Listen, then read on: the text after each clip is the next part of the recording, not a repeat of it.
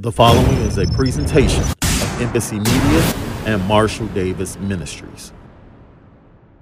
Good morning. Welcome to the Morning Dig with SD. I am Pastor Sean Davis. Hope you guys had a great weekend. Look, I'm super excited about this week because what I'm really digging on this morning is situations in life, right? So have you ever felt like you were in a really good place in life and everything was going well? And maybe you even got a great word from God or received a great word from God on yesterday or some time over the weekend, and then life tests you, right?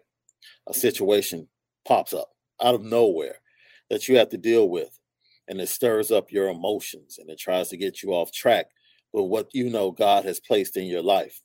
This is similar to what happened with Joseph, right? He was given a dream about his life, believed in it, confessed it, told it to people. And you know what? That's his right. If he wanted to share it, cool. But sometimes everyone around you is not ready for what God has given to you, right? And this brings us to something that I call separation for elevation. So Joseph, because of jealousy from his brothers, is sold into slavery into Egypt.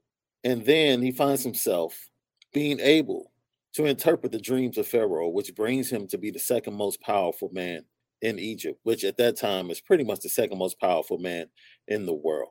So, what am I saying? I'm encouraging you this morning to make sure that no matter what life hits you with, it can only be a test to what God has already spoken over your life. So, hold fast to it. I'm so thankful that we serve a God that says he's faithful to watch over his word, not just to watch over his word, but then to eventually perform it. God is so faithful. He's been so faithful in our lives. If you look back, his hand has always been on us. So know that your God said he will never leave you nor forsake you. And that is going to be the trend for the rest of our lives.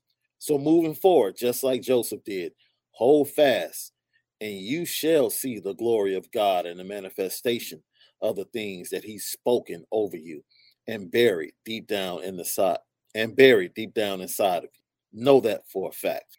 To hold fast to God's word. Hold fast to the dream that he's given to you.